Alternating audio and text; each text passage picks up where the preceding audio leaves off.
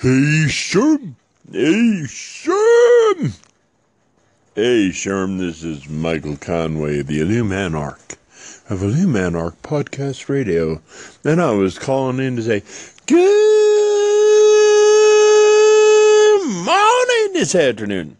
And, and other stuff. But I also wanted to talk to you about the sense of community. See, the thing is that I know that the two kinds of people I like around me are luminaries and Mysterians. The luminaries, people who shine forth their light, and they bring forth greatness into the world through shining forth their light. Mysterians who search out the darkness for those dark things that need to be dragged out into the light to be fixed. Those are the two types of people I like to hang around. With that being said, today has been brought to you by Waffles, the sexy pancake. Good morning, everybody. Thought I'd start out with Michael Conway's Good Morning to get you super excited. Sherman here, the crazy Asian. Sherm Speaking series. It's Monday, talking about leadership. And yesterday, for anyone that watched the Super Bowl, for me, I really enjoy just the game and watching how it unfolded.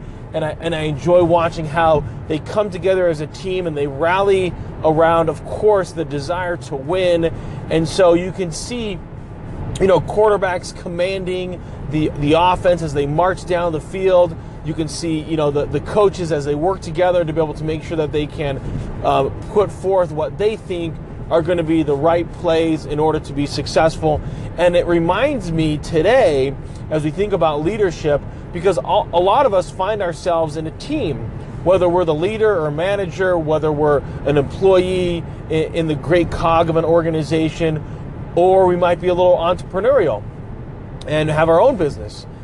There still is an opportunity to be able to lead others. And so I find that a weak individual will place blame on others for the results not desired.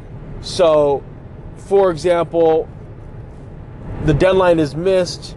Instead of blaming one of the employees, a true leader will take responsibility because they lead all those employees. It's their responsibility to make sure that the job is completed on the time at hand. The other thought process comes in that not only are you meant to be able to do that, be able to deliver, but also you're meant to be able to give feedback and training to those individuals in order for them to develop. There are so many leaders and managers that I run into. Let's put leaders in quotes here because it's more of a weak manager and a weak leader that would say something along the lines of, I can't believe they're not doing the job correctly. And if you look at their actions as a manager or leader, they aren't actually teaching or training or developing. They're just lecturing. And if you know anything about education, that is not the right way to be able to showcase how something's done. And so sometimes the best way is to be able to demonstrate, explain, then observe, and then give feedback. And so it's basically do as I'm doing. Let me tell you why I'm doing these different things. Let me see you do it. Let me tell you what went well, what didn't go well, and then let's do it all over again.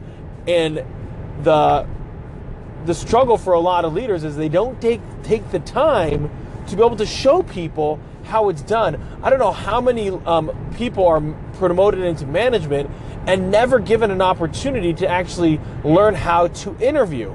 And yet they're going to be in charge of having people come to the organization. How do they know the right person? How are they meant to know if they've never interviewed someone before? Just based on their gut? The other one is they've never trained before. And all of a sudden now they're the person in charge of training other new employees to the organization. And so we do ourselves a disservice as an organization when we don't put the right systems in place in order to help these employees become better leaders, help these leaders to become even more phenomenal communicators and leaders. And by being able to not place blame, we're able to then fix the issues at hand. Because either way, even if it was Jim's fault, how did that happen? How was that about to come to pass? And let's make sure that doesn't happen again. Or if it does, we know even a quicker fix on it. And it's these kinds of steps that you can put into place in order to have a stronger organization, in order to be a better leader, in order to help your employees progress and be stronger. What are you doing in your organization to grow it, to have more accountability, and to promote leadership from within? Sherm's out. All right, everybody, just wanted to be able to follow up with that conversation on leadership, specifically about, I talked about having a process, and so I want to be able to put a little meat to that bone, if you will. And so it's the idea that if, let's say I'm a leader and I bring new people on, number one is I should have the same kind of interview questions and process. So for example, just think about me being a solopreneur and I'm bringing somebody on. I want to have the exact same 5 or 10 questions I'm going to ask any candidate that comes and interviews for me. And then I want to be able to identify what is the kind of characteristics that I want to see in the right candidate. And so I'm going to be able to base their answers on what I want to see. Also, I want to avoid having I'm going to call it like goggles on, from the perspective that if I only interview 2 people, they both might seem like amazing candidates. But if I interview 10 people, now I have a group to pull from, and I should be able to identify the right person.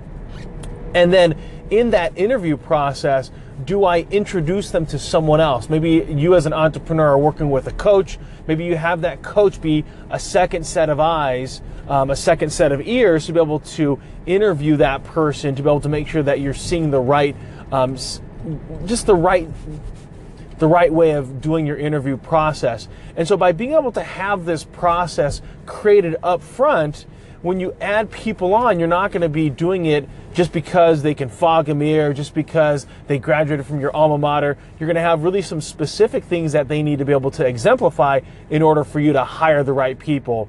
When companies typically talk about the struggle for retention, you directly go to, number one, where are you sourcing people from in the interview process? And number two, what is your interview process? Because if you're getting garbage in, you're going to have garbage out. No offense to those individuals, that just as overall fits for your role that you want them to do, because I don't believe that anybody is garbage. That kind of philosophy is just abrasive, and I don't agree with that. But they might be garbage from the standpoint that they're not the right fit for the specific role that you're looking for.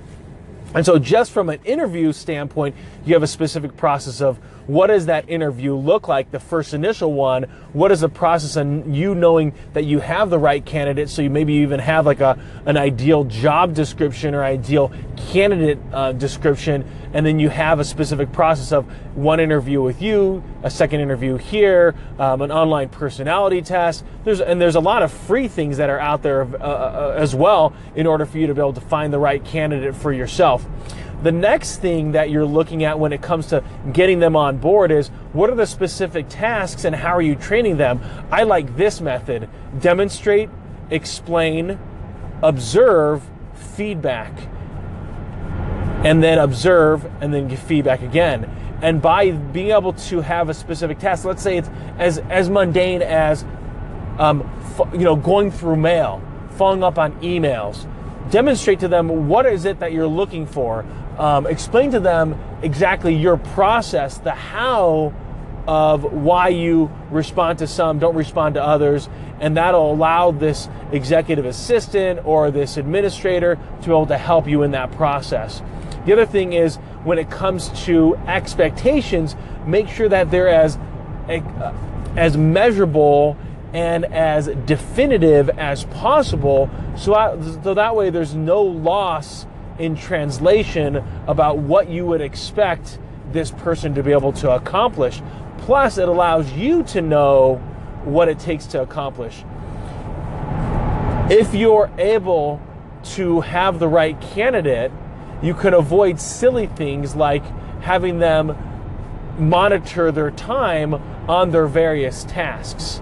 If there's various tasks that need to get done, you should have hired a smart enough person that can get the job done and then can figure out what are those other things that still need to get done. At the same time, there might be particular roles that you have where it's more of a task-driven, cross things up on a checklist, and you're going to need to feed that individual. I think of that more like outbound phone calls, inbound phone calls, calling on clients. It's basically the same day in and day out. It's more of an entry-level position.